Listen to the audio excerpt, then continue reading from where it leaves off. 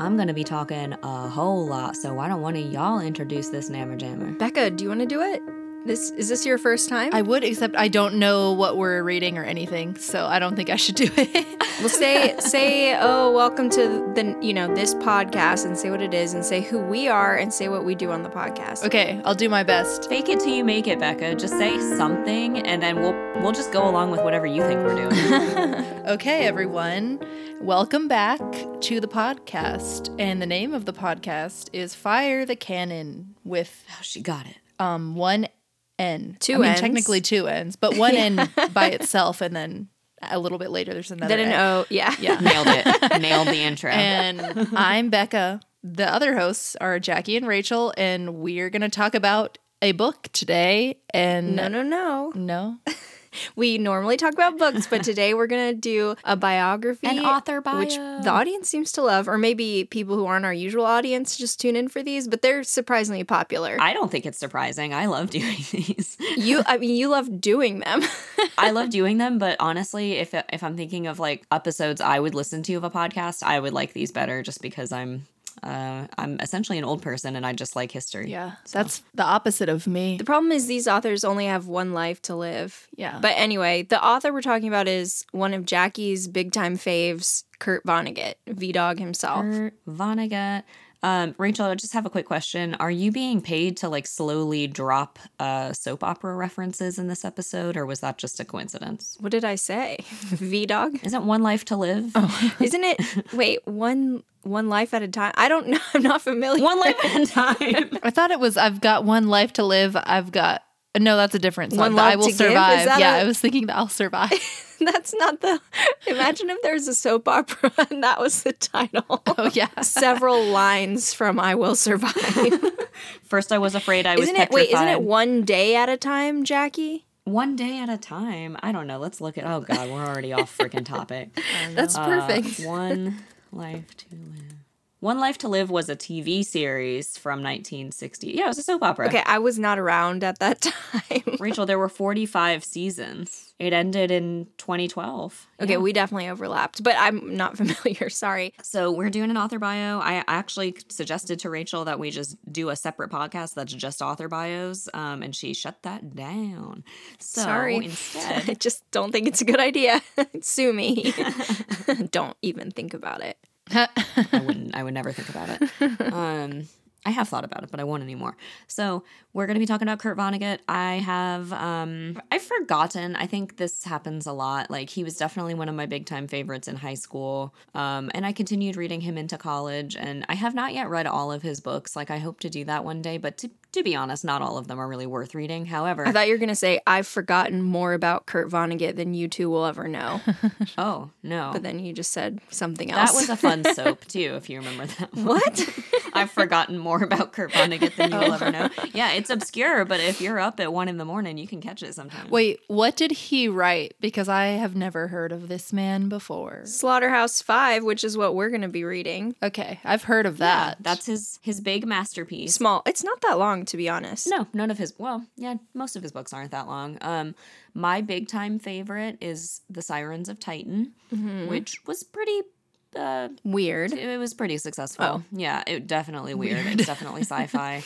And I still have my original copy of Sirens of Titan that I read. I don't think it's like an original copy, but it is really old. It's definitely Your original copy. Yeah, I mean, it's definitely from at least the 80s, if not the 70s, but it's falling apart. A lot of the pages were like getting loose, so I taped it back together. I had to tape the cover back on, but it's important to me because Stephen drew a little little pastel portrait inside of one of the covers. So I remember that. yeah, I always, maybe I'll post a picture of it, but I always say if I was going to save one thing before I run out of the house, after saving the cats and Grover and Joshua in that order. I don't think you'll have time. Becca, how fast is this fire moving? Joshua's pretty light. I think she could get him out You might not fast. get to Josh in time.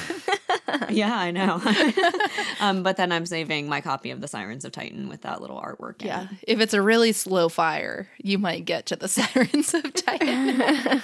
And then I'll go get my laptop. I'll get, Hopefully Joshua will be helping you with the animals and he's not just like, yeah, unless I've knocked him out before starting the fire. Like, hopefully you don't also have to carry him out. I think you'll have time. Yeah, just kidding. I don't think I would save Grover second. I think I would just open the door and rush them all out at one time. Like herd them out, herd some cats. Oh, wait, so who's her favorite cat then? Oh, I don't know. I can't answer that. Well, she'd probably save the blind cat first. Well, she's not blind. She's one eye. The one who like can't see very well. Well, she's the stupidest for sure. Yeah, so you'd probably save her first. Yeah.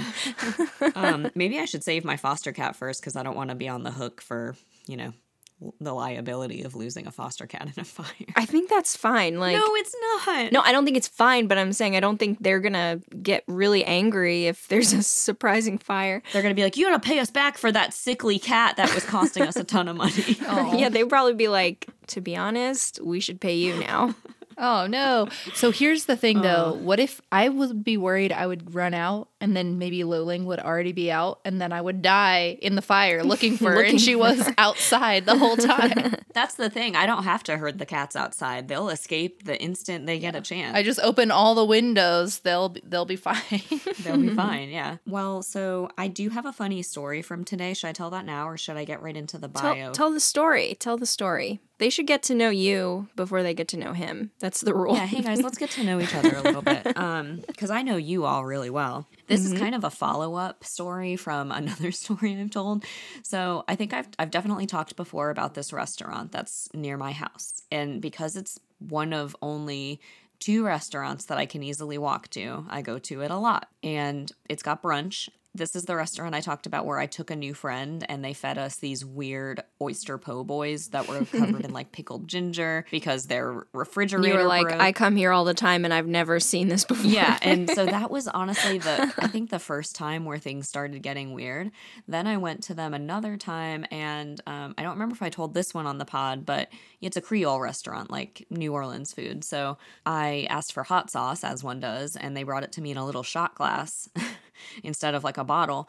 And then after I had like used a lot of it, the table next to us asked their waiter for hot sauce, and instead of getting them a separate thing of hot sauce, he just reached over to our table and handed them my thing. Whoa. Your partially used hot sauce shot glass. Yeah, which is weird because this was like very early, like things had just started opening back up after COVID, so this was weird. So the people next to us at the table, like we all looked at each other. They probably didn't want that. Yeah, we all made eye contact and they were like, that's weird. And I was like, yeah. And they were like, well, are you guys sick or anything? And I was like, no. And they were like, okay. So they just used it, but that was so weird.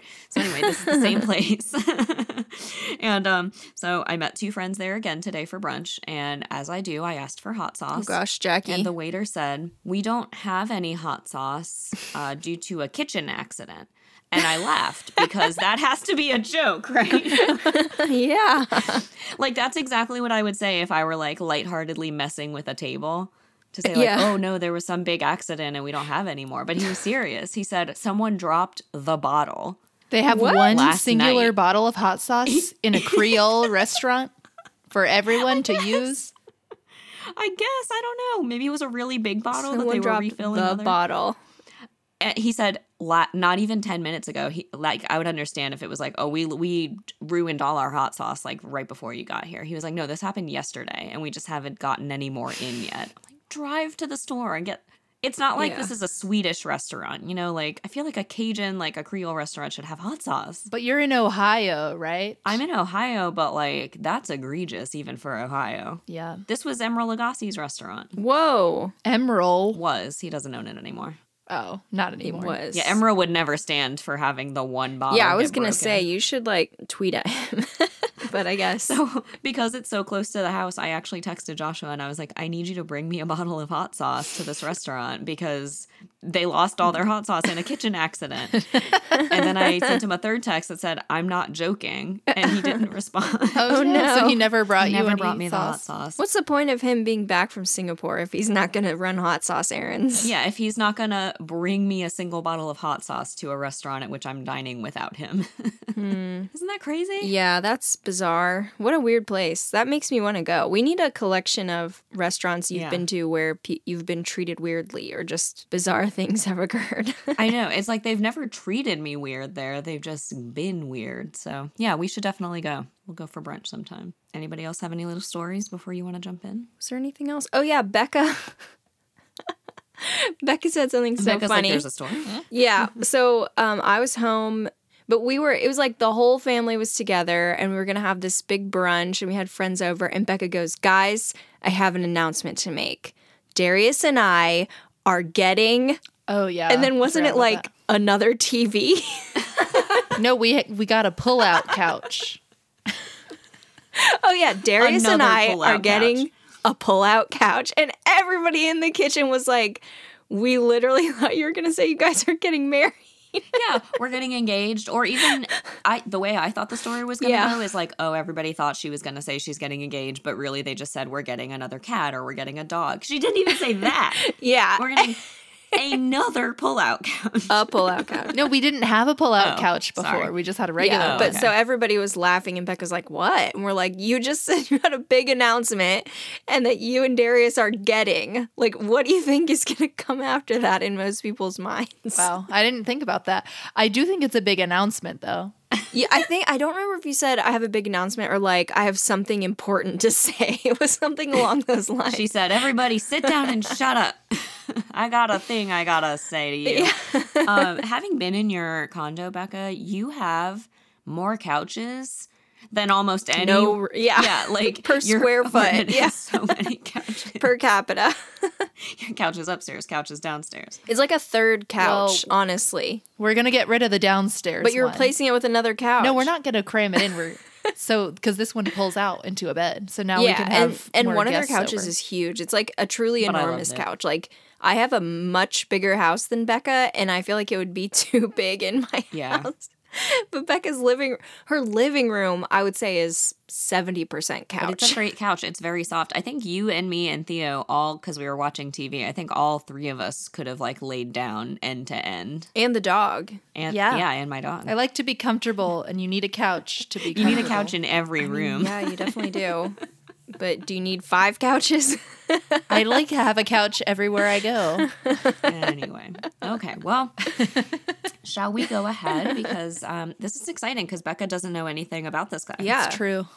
Nothing at all. But you have heard of Slaughterhouse-5. You just don't know anything Yeah, about I've heard of it. I don't know anything about it. I bet it was on the list of optional like summer reads in your English class. Oh, we didn't have that. We had to read a particular book. He was definitely not assigned reading for me ever. In fact, a lot of different school districts have banned his books, and specifically Slaughterhouse-5. You got to ban the books, Jackie. If you want to brainwash the youth, You gotta ban the books. that's what you do. You gotta ban Step the books. one. Hot take from Becca. That's exactly why we have you on here, Becca. Continue to say things like that, please. You gotta ban the books.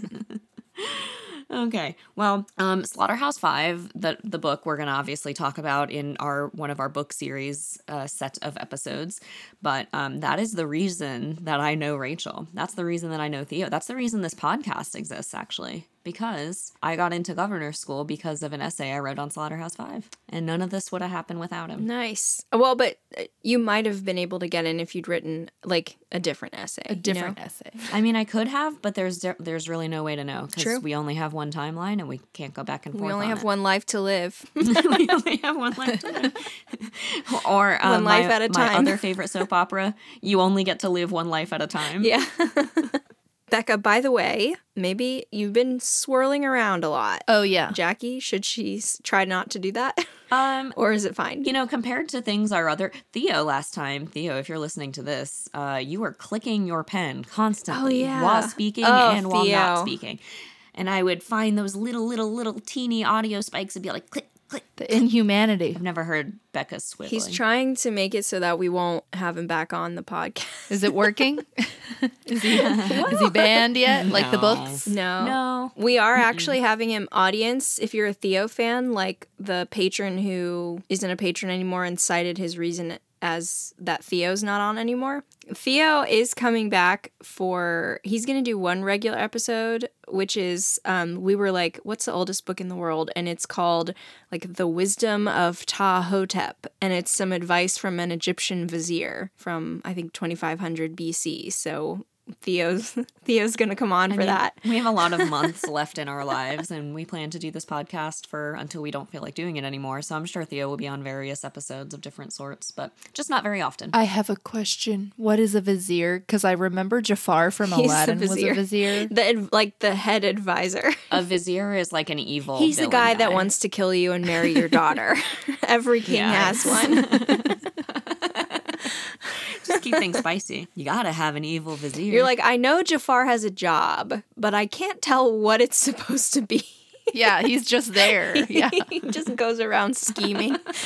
I want that job. That's the job I want. Becca, do you know how much energy that takes? To scheme? He was scheming like 24/7. He did not relax very much. But if you're already scheming anyway, it'd be nice to get paid to scheme, you know? True. Are you saying that you're a schemer? You scheme? Do you Are scheme? you scheming right? Have you schemed? I could do it if I was being compensated. Oh, Well, okay. good thing no one's going to compensate you for that. I Yeah, guess. that's Maybe true. someday we will if we get enough Patreon money. Jafar did not strike me as a particularly mentally well man.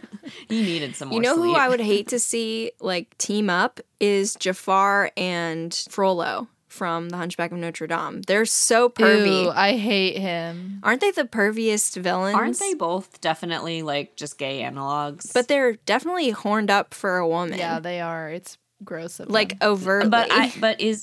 They may be queer coded, but they are so like they're way too turned on, and it's gross for a woman specifically. Frollo even has a creepy song about it. He has a whole song about his lust, and Jafar puts her in like a sexy outfit and puts chains on her, and it's like, come on, that's creepy. Yeah, so did Jabba the Hutt. But did Jabba the Hutt have a sexuality? I mean, he didn't do that to Jasmine. He did that to Princess Leia. You know, actually, did you know that the Hutts they just change their genders around and they have their babies with themselves? I had no idea, but that makes sense. What are you talking about? You know Jabba the Hutt? He's a Hutt. You know, Pizza the Hutt. Do you know Jabba the Hutt, Rebecca? Yeah, I guess. But what do you mean the Hutts? How many Hutts? Did you just miss that we transitioned to Jabba the Hutt at some point? You thought we were talking about Jafar the whole time. You know, Jafar. And then he just changes his gender and he has babies with himself. I think if she hadn't said the Hutts, then I might have gotten it. I don't think. Did you? Okay. So you heard the name Jabba the Hutt and you never were like, the Hutt. I guess there are things called Hutts and he's one of them. Is that That's what his it is? species. He's a Hutt. The species are called the Hutts? How is No, they're that not called spelled? the Like Pizza Hut. Hut? God, Becca, I love you. I'm Hutts. so glad that you're on this podcast. I'm so glad. He is one of the multiple Hutts. Like Hutt. So like, Hutt. but it seems like a species. That's like if you were Becca the human. Okay. Grover the dog. He's one of the dogs. So he's the Jabba the giant slug thing. And those giant slug things Are called Hutts. are hermaphroditic, I guess. I guess they're hermaphroditic and they're like self-fertilizing or something. So basically, a lot of times Hutts, after they have a baby, they will just call themselves female and be the mom. But some Hutts are like, no, I'm still going to be a man. That's the deal with Hutt sexuality and gender. I like how you said a lot of times, like, we know a lot about Hutt reproduction. I mean, you know, Jabba the Hutt has a son. How do you know that? How do you know that? Why do you know that? Wait, how and why are different questions with different answers? I want to know both of the answers. I did know that Jabba the Hutt has a son. Isn't his name Rod of the Hutt, probably. Rod of People the sometimes Hutt, call him yeah. Jabba Jr. Okay, how I know is because someone tried to say something transphobic, basically, about Star Wars, and someone was like, listen to what's the deal with Hutts. Oh, okay. Listen to What's the Deal with Hutts. What if that was our next podcast? And it was like us being racist about different Star Wars species. Oh, no. Or like doing like 90s style stand-up. That would be better, the stand-up. Yeah, but anyway, and I did know, like, I knew about Jabba's child already from, I don't know, I think he's been in a lot of things. He's actually kind of cute, the child. What things has he been into? He gets into a lot of things. I opened up a shoebox in my closet the other day. There's little Jabba Jr. Oh, Jabba Jr. Get out of here. Guys, I'm so tired of you popping up everywhere. I think his son might have been in the Clone Wars. I'm not sure. Oh, okay. I couldn't watch the Clone Wars because I didn't like the animation style. That must be why I'm behind. Becca's really picky about animation style. You've got so many weird preferences in general. Like, oh, I couldn't watch it because Jabba Jr. was in the Taisho era Japan, and I don't watch anything. I don't like the Taisho era. Okay, so Kurt Vonnegut, he was born in Indianapolis, lifelong Midwesterner. He was not born in, was he born in the Taisho era, 1922? Wait. Uh-oh. I'm Googling it. Taisho era ending. It's close. He was born in the Taisho era. It ended in 1926. Wait, yeah. Oh my God. I wish you'd said Kurt Vonnegut was born in Taisho era Indianapolis. Taisho era Indianapolis. So I have organized his life into like a chronological biography that, we'll go through that. A series of eras, if you will. Yeah, like the 4 years of his life that was the Taisho era, followed by whatever came after that. But then I also have like a separate little topic where I'll talk about his like personality and his beliefs and things, because I think it's hard to work that into a chronological outline. And then the other section I'll do towards the end is like misconceptions, because I had a feeling Rachel was going to come in swinging, and I want to come in swinging first. The good thing about Becca is she has no conceptions about Kurt whatsoever. It's true. I don't have any conceptions. So if you give me the misconceptions, now I'm going to conceive them. And before I wouldn't have. Yeah, so be careful. Be That's a lot of careful. Responsibility. Yes. Alrighty. 1922, Indianapolis. He kind of came from like a high society family originally, which this matters. Gosh, I can't preface everything I say in this bio with this matters, but just trust me, it does. Let's just assume everything you say matters, unless you say otherwise. All this matters, more or less. Okay. So his mom was from a wealthy brewery family, and then his dad was an architect, and he actually designed some of the famous buildings in Indianapolis. Those famous Indianapolis buildings. Yeah, I've never heard of them. Some of the buildings in Indianapolis that are famous for Indianapolis were designed by the Vonnegut architecture firm. Wow. I couldn't tell you what they are. Big fish, small pond. I mean, okay, Indianapolis was important in the 20s. I don't know. Because of what? Meat packing or something? Architecture. I don't know. So anyway, his parents were the children of German immigrants, so they were first gen. And because it was after World War I, there was all this like anti-German sentiment, so they didn't teach their kids German, and they didn't teach them any of like the customs or anything, even though they spoke it fluently. So young little Kurt felt kind of rootless as a result of this. But overall, childhood was okay until the end of the 1920s. There's a double whammy. Can you guess what the two things are? Is it the Great Depression? Yeah, and the other one is Prohibition. Oh, so his mom's brewery wealth went away. Oh, that's terrible for them. And then also because no one was building anything, no one was using any architecture firms for anything to build all those famous buildings. So pretty much they went downhill, and his mom really went downhill and became like very depressed and bitter and mean. Oh no. She had like writing aspirations herself. Yeah, she tried to like sell short stories to magazines and stuff and was never successful. Kind of getting like a little bit of like Zelda Fitzgerald vibes there. I think Zelda was a little more successful though, right? Yeah, she was. So anyway, Kurt finds that he has an aptitude for writing. He goes to Cornell for college, and he wanted to be an architect originally like his dad, but his dad was like, study something useful, which is crazy. So he did literature. Right. So he studied biochem. Oh, there we go. But he wasn't good at it, and he didn't like it. I feel like this happens all the time with writers. Like Kafka did that. Voltaire did that. Yeah. Maybe I need to be a writer now because I majored in biochem. So now, get ready, world. You clearly did good at it because you're at a good dentistry school. Yeah.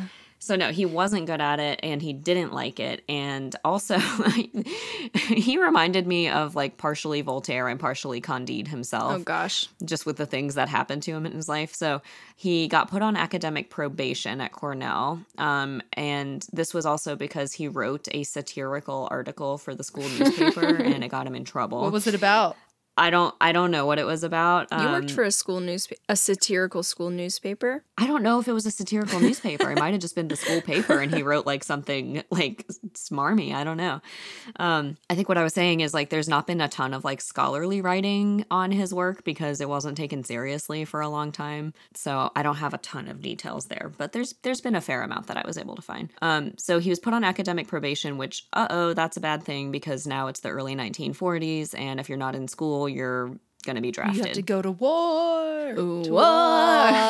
If you're not in school, you have to go to war. What is that from? It's from Lord of the Rings. No, it isn't. What? Yeah, no, the ends that when they're going to war. Not when you're not in school, you have to go to war. That's just Becca said it. He just says to war. Yeah. I said to war like an end. Oh, though. I was thinking of Theoden at the end where he's like, death. Death. You could have just said that too. That's what happens when you drop out of There's Cornell. a lot of applicable Lord of the Rings quotes, is what I'm hearing. Even to this day, you drop out of Cornell. Death. Yeah. But he didn't wait to be drafted. He went ahead and enlisted, but he was a lifelong staunch pacifist. But I think he was just like, I know it's going to happen. So let's just get this over with. Get it over with. Oh gosh. Or like maybe he was thinking like this could get worse and worse and worse. And I'll just start now in case it becomes worse later. But it couldn't really get much worse for him. Other than dying, he had about the worst possible experience of the war. And this, He lost all of his limbs. well, no. And his eyeballs. And his Okay, penis. fine, guys. I guess he didn't have the worst possible experience. He came out. He had everything. that's He pretty had good. all of his body parts. He had it all. He had it all. He had it all, maybe. He was deeply traumatized and would be fucked up for the rest of his life, and that would show in all of his work and his personality and everything. He truly had it all. He truly all had his it all. limbs, trauma, PTSD. I mean, yeah, would he have like even been a good writer if he hadn't had all of that terrible Maybe trauma? he would have been a better writer. A totally different writer. Yeah, honestly. He would have been a happier person for sure. Yep. So anyway, so he enlists, and during training, he went home to visit his mom for Mother's Day, but unfortunately his mom had died by suicide the night before. She was never recovered from her Losing the beer empire. depression. And also I think, possibly she was upset because her son was about to go to war, and you know what happens when you drop out of Cornell, it's like instant death. So anyway, so that happened, so that sucks, and very traumatic, obviously. 3 months later, he's sent to Europe. He fights in the Battle of the Bulge in December of 1944. Oh, I remember the battle. That is a very funny name, I have to say. I love that but name. I know. not funny, in execution. Thank you, Rachel, for clarifying that the actual battle was not funny. But it should have been. The whole time, like in my life, whenever I saw that, I always thought it was like referencing like diet culture or something. And I think it took me a long time. Sometimes they use that as I know. as like a pun for diet. That's messed up. That's why I was so confused. They should not do that. Yeah. Anyway. should I not, don't but- think they should have used that name for the battle, though. It lends itself to way It was too the many other bulge. things. There's like a better word than bulge, For the place where they were. The way what the it was name called. it was called, like that was the town. The town was named Bulge. I don't. Was it? was a I don't think it was town. a I thought it was just a well, let's look it up because now we got to talk about history. Google the bulge. Like, is it actually the name of the place? I thought it was just like it was like a shape of a bulge. I thought it was the territory like they they were fighting bulged over. together. I don't know. The Bulge was the largest and bloodiest single battle fought by the United States. Okay, let's find out what the Bulge Why is. was it called that? Yeah. Oh, okay, so maybe Becca's right. It was so called because the Germans created a, quote, bulge around the area of the Ardennes forest in pushing through the American defensive line. Yeah. That's a terrible name. They created a bulge. A lot of other things create bulges. They should have thought of that first. Why didn't they call it like the Battle of the Ardennes or something? Why does it have to be The battle of the shape of whatever the army was in? I know. Is the name of the What battle. if they wwere in the shape of like a boob? They say the Battle of boob the battle. Battle of the That's Boob. not a good name. Well, Becca was right. That is a stupid name. This whole time I thought they had no other choice. I cut them too much slack. They didn't. They chose that. That's crazy. And now they're kind of asking for all the jokes. I'm sorry. Yeah, okay. Not to victim blame. Ooh, yeah, so that was the third deadliest battle of the whole war, and the deadliest Oy. one fought by American troops.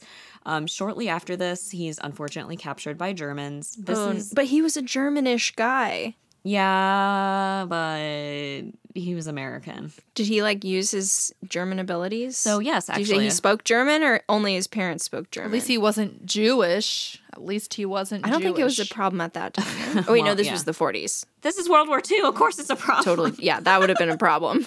For some reason, I thought this was. I have no idea why, but I thought it was World War One. Oh, because of the Taisho era?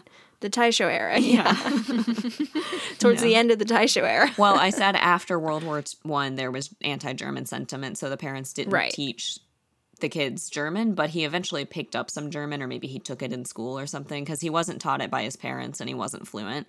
But this next couple of weeks or months of his life is basically all of what Slaughterhouse-Five is. Slaughterhouse-Five is like deeply autobiographical. So he You don't like to hear that. Yeah, unfortunately. He was marched on foot about 60 miles from where he was captured with all the other prisoners of war.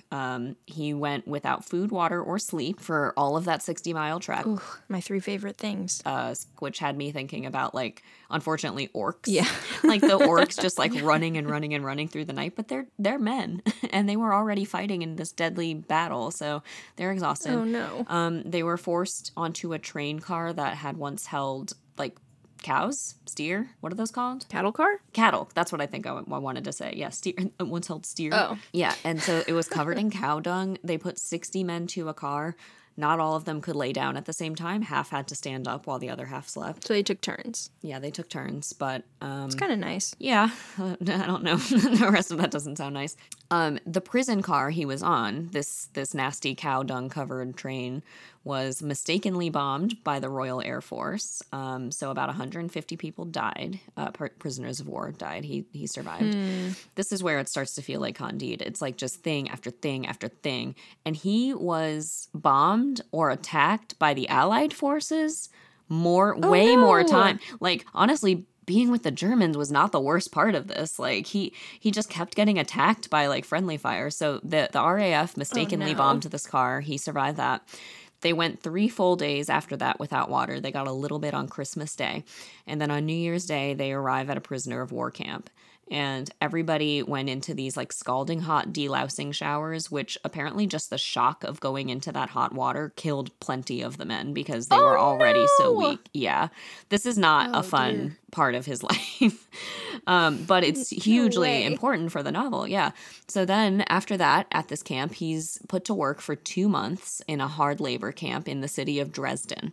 So Dresden was, before this, one of the most beautiful cities in Europe. It was called the Florence on the Elbe, like the most beautiful city in Germany, and it had so much great architecture.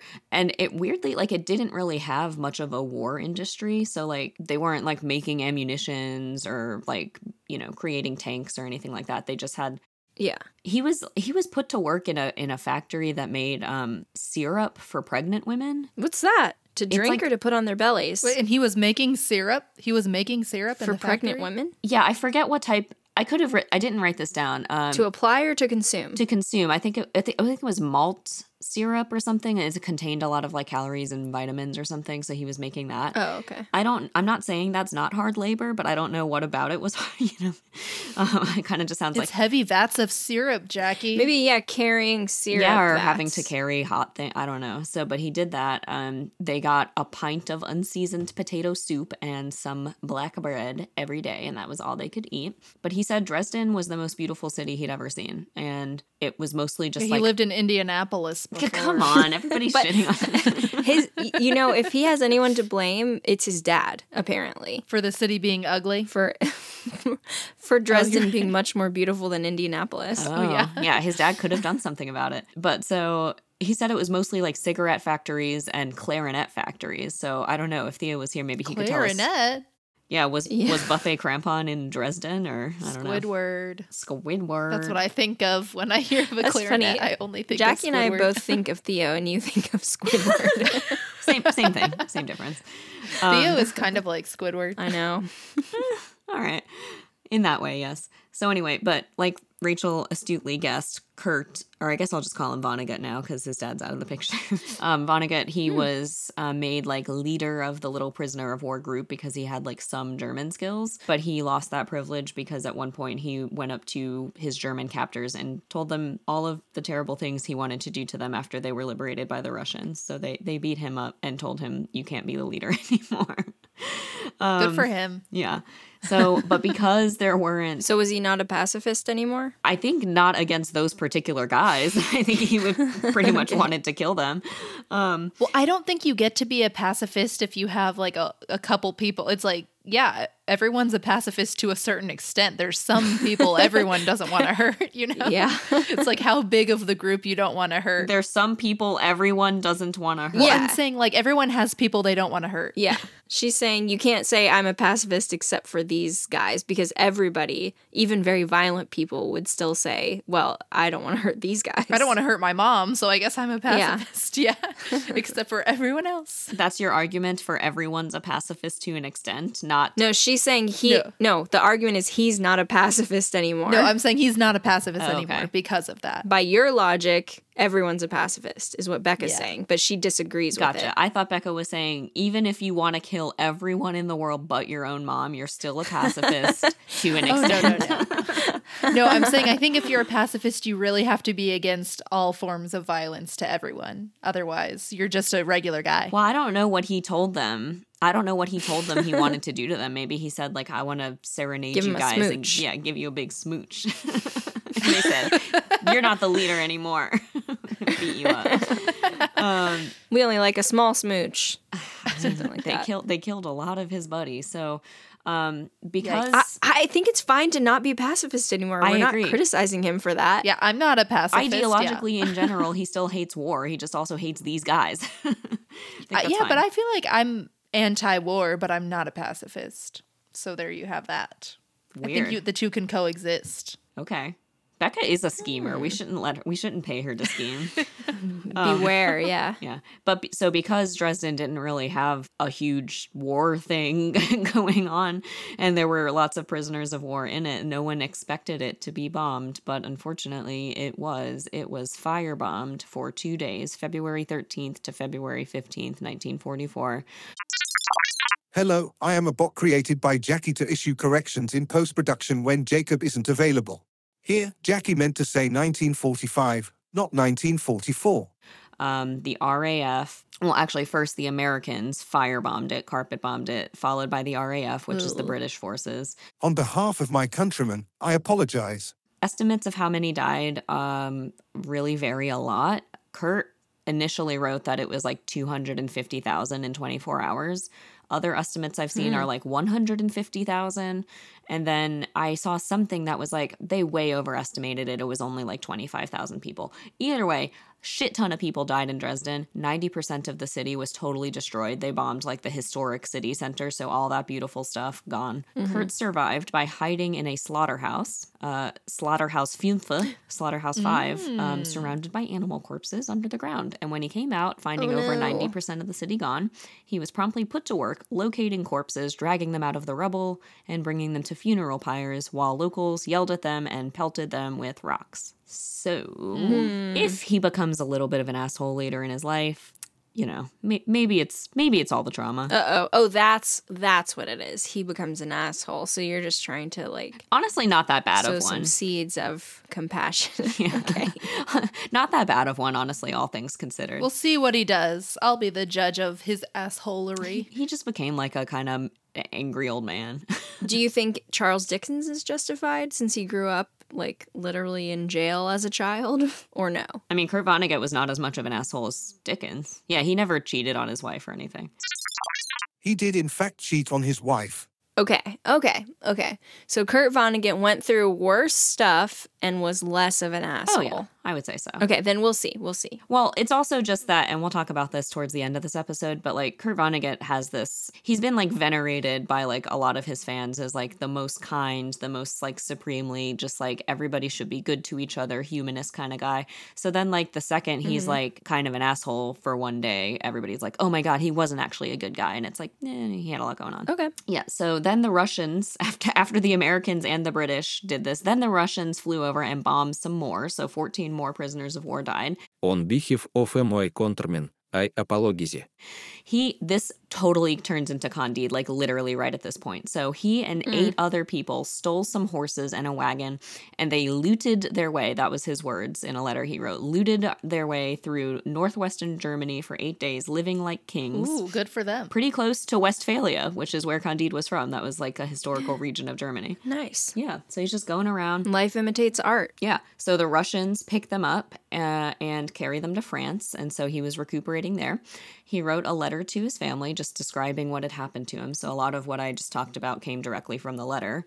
And he ended the letter, once home, I'll be given 21 days recuperation at Atterbury, about $600 back pay, and get this, 60 days, parentheses, 60, furlough. What does furlough mean? Oh, like he just gets paid for 60 days. Oh. It's like a vacation, like a temporary vacation. For going through months of hard labor and like dragging out corpses and being bombed multiple times by his own like, country. take the summer off. Yeah. But then you have to come back after 60 days. Yeah. That's pretty fun. That's like a little better than maternity leave sometimes. Yeah, no, maternity leave is terrible. Yeah, real bad. In this country. It's actually non-existent pretty much in this country. So anyway, he comes home and he marries Jane, who's a girl he's known since kindergarten, which that's cute. That is cute. And he goes to the University of Chicago on the GI Bill as an anthropology student.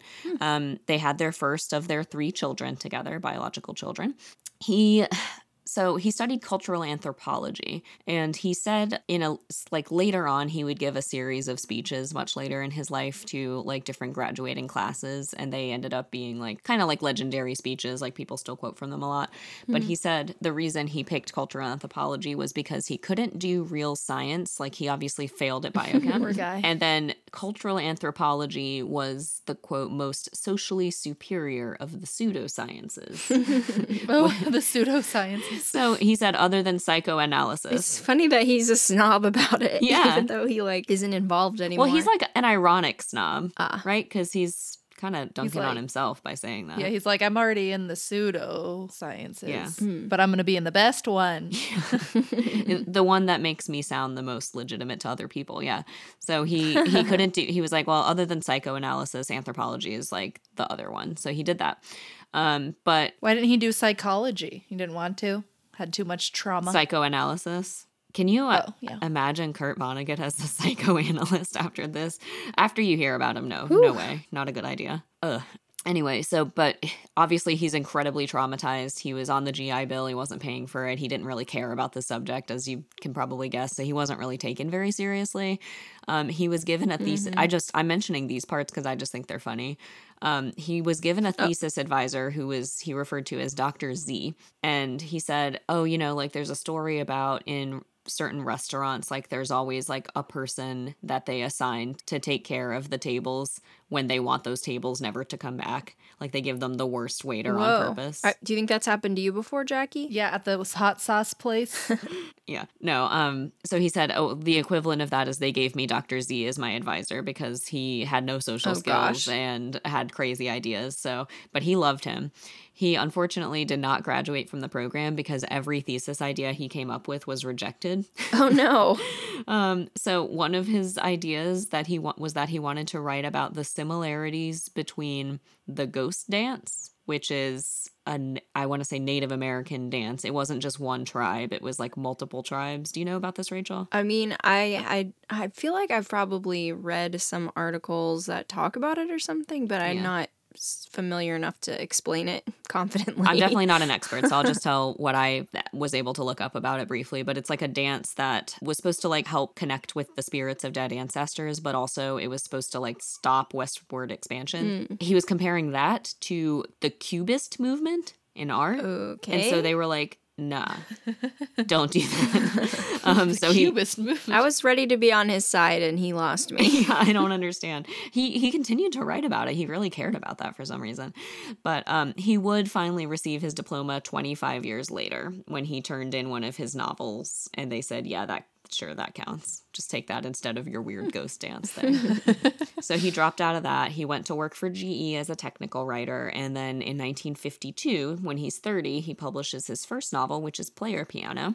He struggled for a while. He had 3 little kids. And so it would take 7 years before his next novel came out, which was Sirens of Titan. Woo, woo, doo, doo, doo. That's your fave, That's Becca. my favorite. I can tell. Yeah. But the year before that, in 1958, he had a sister that he loved a lot. Her name was Alice. She died of breast cancer only 2 days after her husband was killed in a train accident. Oh, no. So so all the kids were orphaned. So she had 4 children and Kurt adopted them. So now he has 7 children.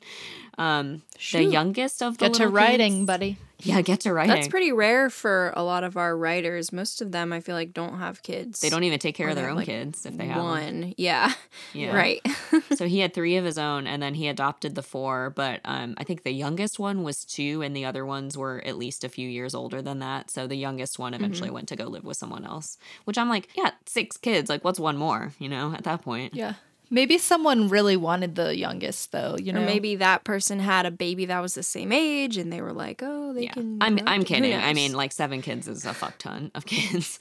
So yeah. So that was nice of him. But so a year later, Sirens of Titan come out. Critics weren't really sure what to think of it at the time, and according to the Wikipedia page for this, people apparently compared it to The Tales of Hoffmann, which is an opera by Offenbach. Are you Okay. familiar with that at all, Rachel? No, but maybe Theo would be. I'm sure Theo would be. I'm just gonna go ahead and say I looked this up because I was like, oh, okay, I really like the Sirens of Titan, and I'm kind of familiar with this opera. I can't imagine how they could possibly be similar because one is about like space travel and the other is an opera from like the 1800s. It was not similar at all. The Tales of Hoffmann is like a typical opera with like people falling in love with each other and then accidentally murdering people, and then like misunderstandings happen and like somebody loves somebody else and then that person gets murdered. None of that happens in Sirens of Titan. None of that. Weird. So Very weird. If you understand why those 2 things are similar, please let me know. Maybe we can find a Vonnegut scholar to come on and tell us. We'll just ask them that one question and be like, "Okay, thanks, bye." Yeah. And the cubism thing. I want them to explain the cubism ghost dance. I don't know if anyone. Yeah, I don't know if anyone can explain. Well, hopefully he explained it. So anyway, so after that, he picked things up. So Mother Night came after that. Cat's Cradle, which was the first to receive any critical acclaim, then followed, and that was the one he turned into the school to get his cultural anthropology degree. God Bless You, Mr. Rosewater came after that, and in 1969 is when his masterpiece Slaughterhouse-Five comes out, which is of course verbatim named after the slaughterhouse that he had to stay in underneath the city of Dresden. And he would eventually write 8 more novels, bringing his total to 14, as well as a bunch of short stories and a play. We're going to talk about one of those short stories. I know Rachel's ready for that. Should I read it or should I be surprised? Should you read the short story? Yeah. Should I just be surprised, though? Or should I read it? Because if it's short, I'll read it. Becca's saying if we do a whole episode on it, she'll read it. I don't know that, well, maybe one day, but I was just figuring Rachel was going to want to talk about it as part of this episode. Well, we can save it. okay. It could be a good extra episode later. What's the name of it? It's called Harrison Bergeron. I did want to talk a tiny bit about it just because that's definitely You read it at Gramercy, Becca. Oh, then I probably did. Harrison You Bergeron. definitely did. It's the one where there's a guy and he's so awesome. And they're like, we're going to make you less awesome. Do you remember? Maybe once I hear about it, it'll make a little more sense. And they're like, we're all communists and we have this son and he's like so tall and hot and he's like good at all the sports and he's so smart and they have to put on glasses to make his eyes worse and they weigh his body down. I guess we'll just talk about it now. We definitely read it at Gramercy. Yeah. Okay. No. let's do its own episode. We have to do a whole episode. I know, about but I this. have to It's talk so about it nuts. because it's in regards to his political beliefs. Like he was a socialist, like very strongly, and people always like many years postmortem after he died. I think it was like 12 years after that story won a big award from like the Libertarian Futurist Society. But so people say it's like, oh, a libertarian story, kind of like Ayn Rand. It's like, oh, well, everybody has to be the same under this regime. Yeah. So if some people have advantages, we have to take those advantages away. Yeah, that's definitely how it was taught at our middle school. Yeah, they're very. But I think that's a common misconception. I'm pretty sure he was satirizing like how badly people misunderstand socialism. If thinking like that's, he was a socialist, so I don't think he would have written that as a series. I buy it. Let's do its own episode. Maybe it can be a bonus. Maybe it'll be its own thing. Yeah, we got to delve into it. We gotta delve. It is crazy. So in 1971, him and Jane divorced because he was an atheist and she started becoming more and more Christian, and it was a problem for them. And I guess she didn't want to, whatever. So they divorced, but it was amicable. They stayed friends for the rest of her life. He marries his next wife, Jill, and they adopt a baby girl together. So now he once again has 7 kids. He's addicted to having kids. He's like our grandpa. He's always, right? Our grandpa was always like adopting kids and taking in kids and stuff. My mom said he was always collecting strays. Aw. Yeah, animals and children. Yep. Did she ever end up with like a Heathcliff to her Kathy? No, I don't No. think so. I don't think He so mostly, either. I feel like he kind of collected her sisters, and then I feel like his it was wife's children from Yeah, yeah, previous relationships. Because they were my grandma's kids at the time. They were like all scattered around the country, living with different relatives and stuff. And so he kind of gathered them all up to live with their other siblings together on the farm. And then whenever they all left, he had like another little boy he was watching for a long time. Yeah, when he was super definitely old. Yeah. And he had really bad PTSD too from the war. Oh yeah. Oh my gosh. So Is it something about the war just making people want to like keep kids safe? I don't Maybe. know. Maybe some men, but I feel like not everyone is up to that. Hashtag not all men. Oh yeah. Yeah, a lot of men after the war, they become terrible to kids. But yeah. Anyway, it worked for him and Kurt in that sense, Yeah. I guess. Yeah, so I'm doing the math on this, and I think when he adopted that baby girl with her, that was in 1979, and so he would have been like 57 already with a baby. Anyway, but they did that, and then he... This is just like on a personal aside. He died in April 2007 at the age of 84. He fell and sustained head injuries. I read Slaughterhouse-Five in April 2007, and I think he died like the next day or 2 days after. I read it all in one sitting. I read it in a hammock in my backyard. I remember it was a beautiful April day in North Carolina. I opened it. I couldn't put it down. I finished the whole thing. Cry. And then Kurt Vonnegut died. That's interesting because that means we'll be recording our episodes about the book around or like Ooh. releasing them close to when you read it, I guess. That happened another time with me too. I forget. I think it might have been J.D. Salinger. Like I read Catcher in the Rye and then he died. But I might be misremembering. But so we had a joke for a while, me and my friend Philip, that I would like kill authors by reading them. Oh yeah. So anyway, before his death, he made it to the age of 84. He chain smoked like nobody's business, and he made a joke that he was going to threaten to sue Pall Mall cigarettes because they always promised to kill him and they never did it.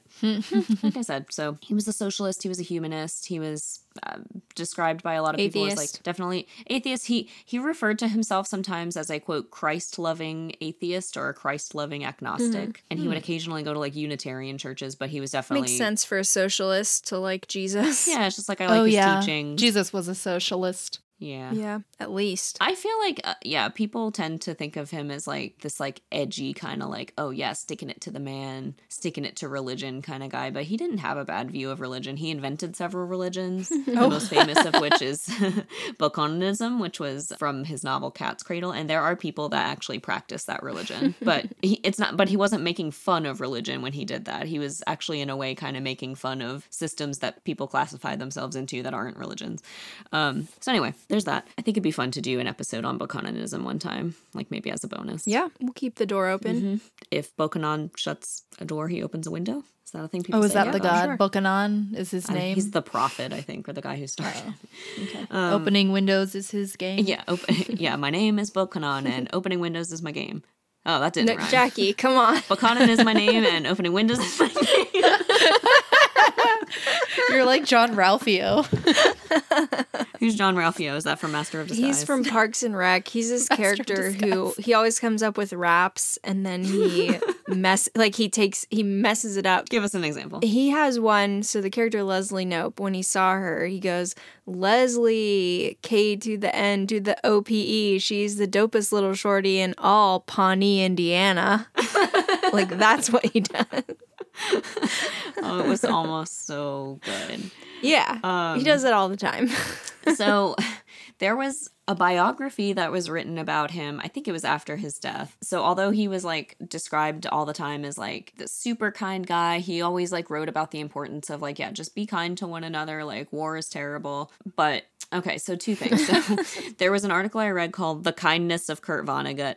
And then there was another one I read. Is it ironic? No, that one was legitimate. Okay, good. It was just like, I met him as a young writer in the 90s and he was really nice to me. Nice. But clearly a very sad man. And then there's another one I read called Vonnegut's Dark, Sad, Cruel Side is Exposed or something. Oh, no. So someone wrote a biography of him and it was like pretty focused on like the last few years of his life, which like, I don't think he was like this the whole time. I think in the last few years of his life, he was like frustrated that he wasn't being taken seriously because everybody was just like, oh, sci-fi, whatever. He's a like, sci-fi writer. Yeah, like not real literature.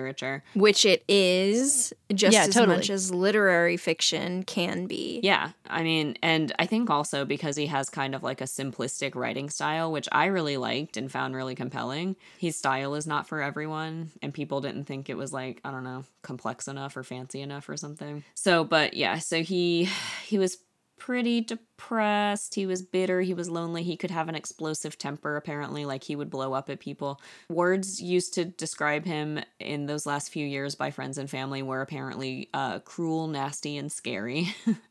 So He maybe had dementia. Maybe he just had dementia. Did anyone Sometimes look old into age that? just gets you. that's Yeah. a good point, Becca. That often is the case, but I don't think he had dementia.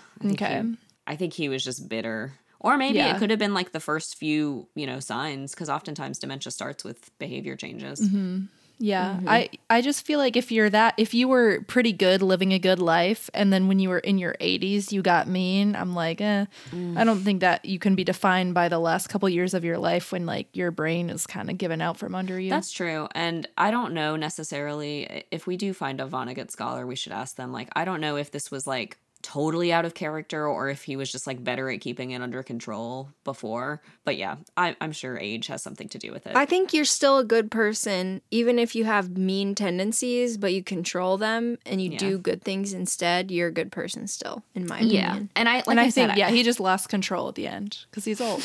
Yeah, and he's like coming to the end of his life and he's seen all these horrible things and he feels like his life work isn't respected. Of course he's going to be like bitter and sad, but so we respect you, Kurt. Oh, good. I'm glad. Right, Jackie? I respect him, yeah.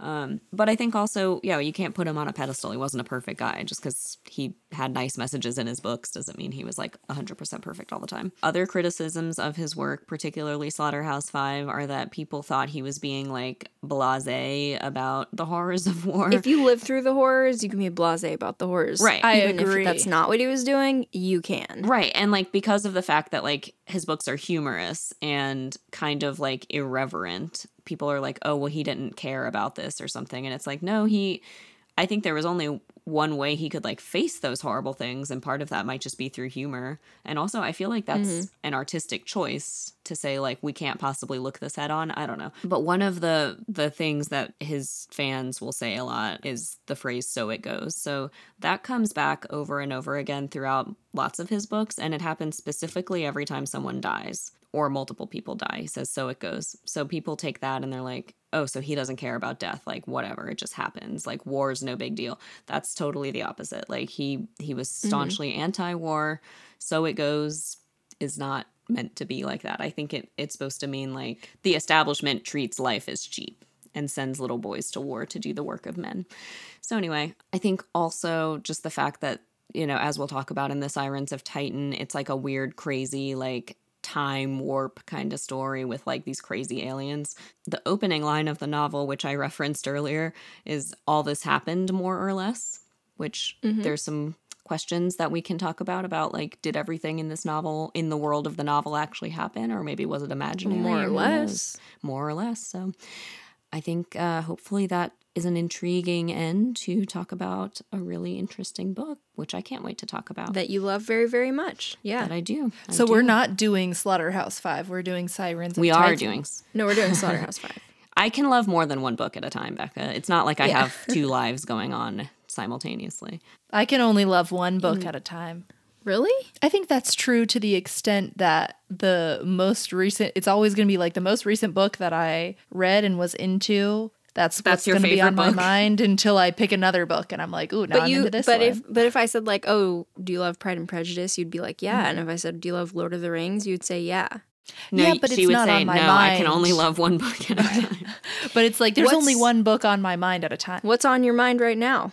Well, I just am almost done with Six of Crows, so now I'm all into that. So I'm just saying I'm a wishy-washy girl. Whatever I'm reading, I'm into. surprised you decided to read a book that has a adaptation, like a TV show adaptation. I thought normally you're like, I prefer TV. And No, then no, you just no. read a different book. No, I prefer a book. If it's a manga, then I prefer, if they don't have it anime. in color, if there's a color webcomic, I will read it. But if it's a manga and it's going to be black and white, I will wait for the anime. Well, you're going to wait forever if it's a shoujo. Sorry. I know. That's Jackie, what I've you been need doing. to learn some of this terminology now that there's two of us on the pod. I know some of the terminology. Like, I know what a yaoi is. Whoa, but that's not for me, though. Yeah, but I think I only know that because shock value from people in high school. I don't know. Philip. Wow, that's Oh, crazy. Philip. Well, shout out to Philip. Hanitwa and Philip should get together and talk I know, sometime. they're both if that's what fujoshis, they're I into. guess. See, I know that. Yeah, Hanitwa, she loves love between men. We love love in all its Definitely. forms. Yeah, but that's the form she loves it the most. I like it when it's a good story. So if it's a good story, I'm into it. I don't care if they're the men or they're not the men, whoever. Not just men, but the men. Yeah, but for Hanitwa, For Hanitwa, they she are really the men, yeah. She strongly prefers that it be men. That's too many. Sometimes it's too many men for me. I know we make a lot of jokes on this podcast about me always wanting to ship men, but like I'm not creepy. yeah, Hanitwa- I'm not creepy. For sure. You saying Yeah, she's- Hanitwa is creepy? Well, maybe she doesn't show it to everyone. How strong her love is for man love. I just want it. Sometimes I feel like, and this is completely whoever's making the shows and everything, this is completely their fault. I think that, for instance, me and Darius were watching Drumline, and they make love that movie. like the main character's love interest so Wait. uncompelling that I'm Is like, that an anime? Or are we talking about Drumline with Nick Cannon? no. It's Nick Cannon. I was Nick, gonna so say. not an anime. I'm just saying, like, and I shipped Nick Cannon with his superior Drumline guy because I was like, that would be such a great like enemies to because the rivals to female lovers. love interest was uncompelling. It was uncompelling. I'm like, this isn't interesting at all. But if these two Sure. guys ended Yeah, up, everything interesting in the movie is about drums. That's why Drumline. she shipped him with his superior Yeah, that makes sense. drummer. I'm just saying the tension, the sexual tension when they're having their little drum off. I'm like, yeah, Imagine if they both threw their drumsticks down and just like passionately embraced. Like, damn. That Oh, would've been good. Hanitwa would really love that. And it's a shame. I like Zoe Saldana, but they didn't make her character interesting at all. She was just like an older girl who like wasn't interested at first, and then he won her over, and I was like, boring. Boring. You know? Yeah, that's the part of the movie that's just catered to the male gaze, I think. Like, oh, if you get good at an instrument, the girl will like The you. male gaze. If they wanted to cater to the male gaze, they should have had him get with that guy. Gaze, Rachel. I love Nick Cannon, but then he had like 40 kids or something, so now he's kind of crazy. He's on his way. If only he had been gay, he wouldn't have had so many children, maybe. Think about it. Yeah, I mean, he could have still, but yeah, a about it. little more unlikely. Let's see, how many kids does Nick Cannon have? Is it as many as Kurt Vonnegut? Definitely. Currently, I think it's like 14 right now. Currently, did he lose some? No, he did lose one, but he's also got a few more cooking right now. Okay. He usually has a couple cooking at once. I think I did know that. He's He kind lost of one. I think terrible. he said like he was taking a break, and then like a month later, he's like, "I'm back." It's easy, like for him, because he doesn't have to really cook them. He can just sow the seed and leave. He's got 12, not 40. But okay, this is what I've said. He does not have enough money for these women to like for them to be doing this. It's not worth it. Like you're gonna If share he was it. like a Jeff Bezos or something, then I get it. You can have millions and millions of dollars just to yourself. But it's Nick Cannon. So So it's like maybe you'll get 500K. Maybe that's not good enough for me. And we talked about how bad maternity leave is. What's funny is like when you look up Nick Cannon kids, there's the Google suggestions for additional searches, and it's like Nick Cannon kids 2022, Nick Cannon kids 2023. Like people are having to add on years just to specify at what point did he have this number of kids? Nick Cannon kids on the way. There needs to be a website that's like how many kids does Nick Cannon have, and it tracks like how many and then it shows in progress fetal at too. the moment. Yeah. Yeah, like the Domino's pizza tracker thing where it's like, oh, we got one in the oven. Nick Cannon kid tracker. That's our $1 million idea. You can change different themes. Ooh, this is the Hawaiian Nick Cannon tracker. This is the Western one. Yeah. Okay. So that's been Fire the Cannon. Oh. Nick Cannon, how has he never come up before? We're firing him. No, I still love him. Yeah, I would fire him. I'm firing him. Did you see the set of his jaw and the determination in Drumline? That's enough to make a woman fall in love forever. I would give him a kid. I'd give him number 13. No.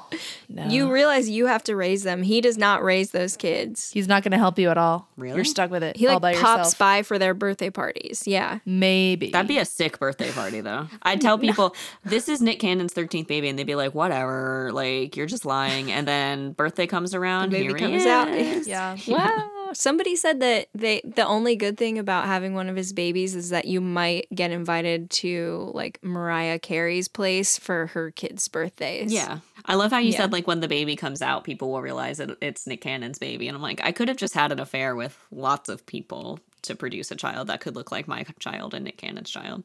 Honestly, me and Joshua's child might look a lot like Nick Cannon's child. I was assuming Nick Cannon would be like there for the birth, maybe, because it's obviously some kind of fetish on his part. No, there's no way. I don't think he'd be there for the birth. I wouldn't let him. Okay. But you'd let him, I don't know, you're wild. You let him impregnate you and then go to your house for your kid's birthday party, but you won't let him be present for the birth? I wouldn't let him be present for the birth, but I also wouldn't let him impregnate me. Or the so. conception. I wouldn't let him be pregnant. I wouldn't let him be present for the conception. Yeah, exactly. That makes it way weirder. All right. Well, thanks everybody for being here.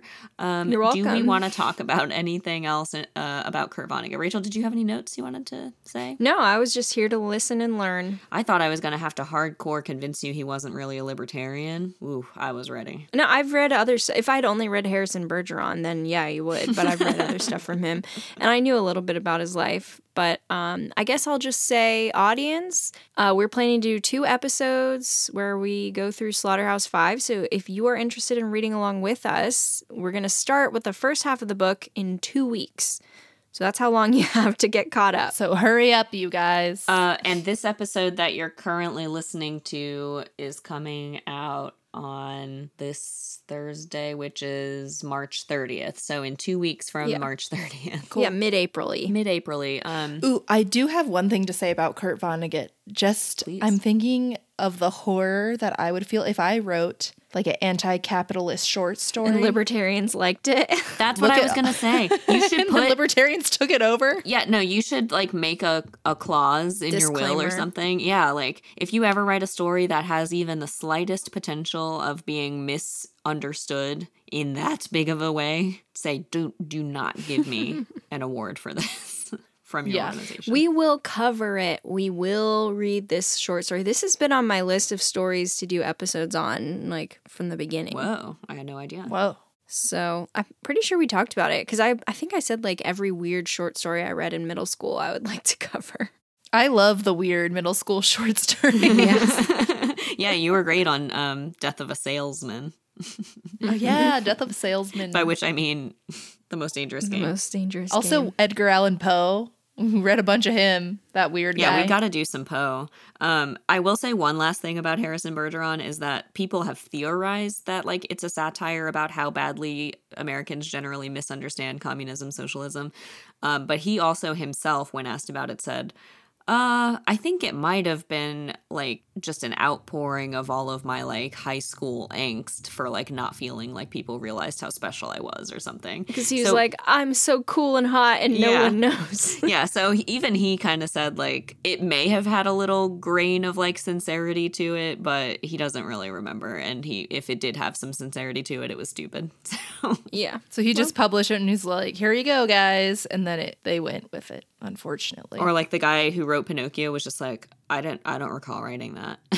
Oh, yeah. I didn't do that. What was his name again? Carlo Collodi. Carlo Collodi, yeah. So we'll meet up soon and we'll talk about Slaughterhouse 5, and then sometime after that, the audience will hear it. So, all right, guys, thanks so much for joining us. Hopefully you learned something fun or terrible today, and we will see you next time. I was going to say, should we put a content warning being like, we talk about the horrors of war. Yeah. Oh, I was going to say, yeah, I think content warning for the horrors of war, maybe. It's hard to say horrors of war. Horrors of war. That's like a tongue twister. Yeah, it's like the rural juror. Ooh, yeah, that's hard.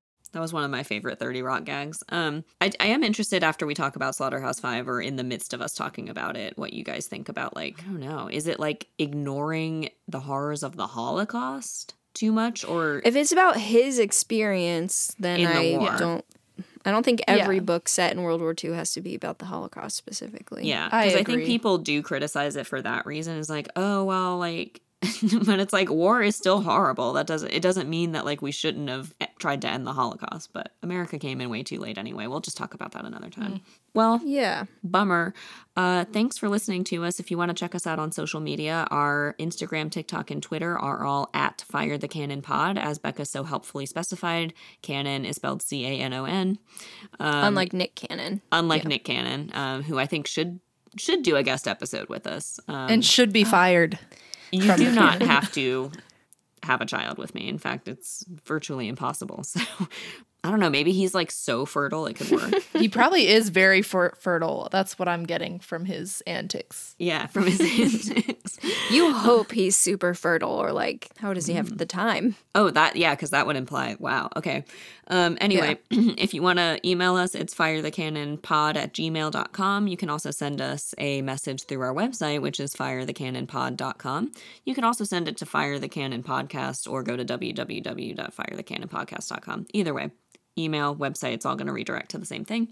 You can also go to Facebook and check us out on our official page, which is Fire the Cannon Podcast.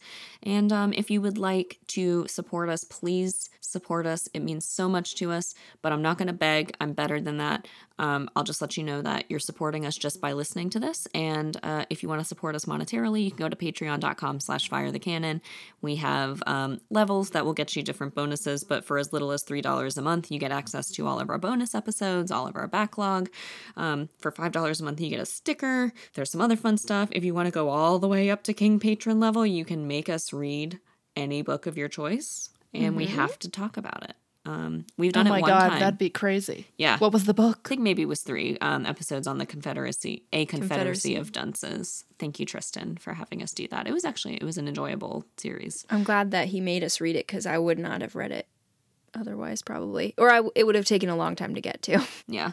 My friend Michael texted me recently and said, what if I signed up for that level and I made you guys read a Chuck Tingle book? And I said, Michael... Yeah.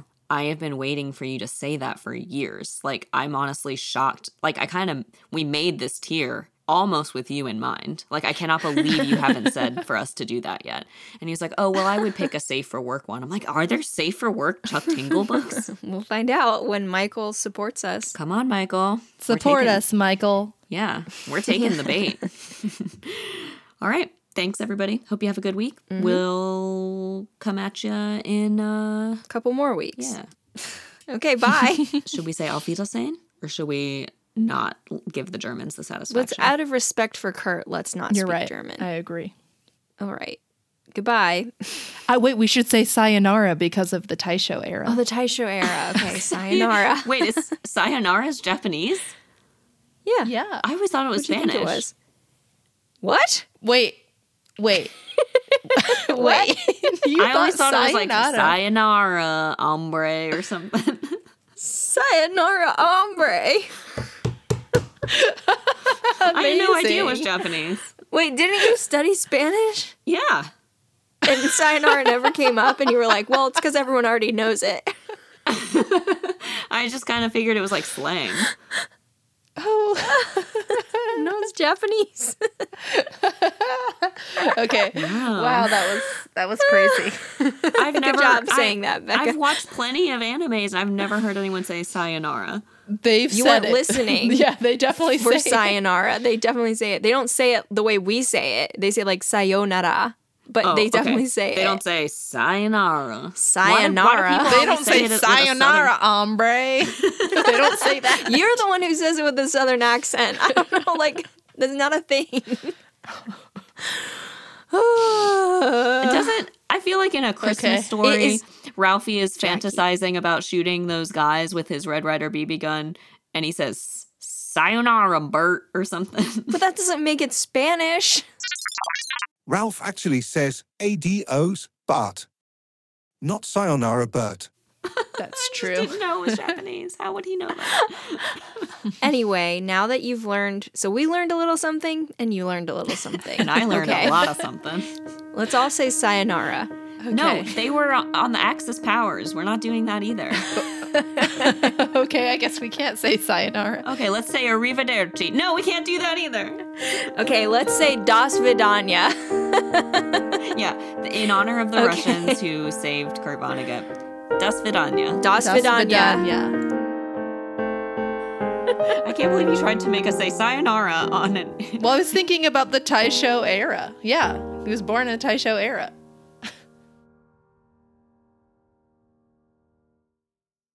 That was crazy.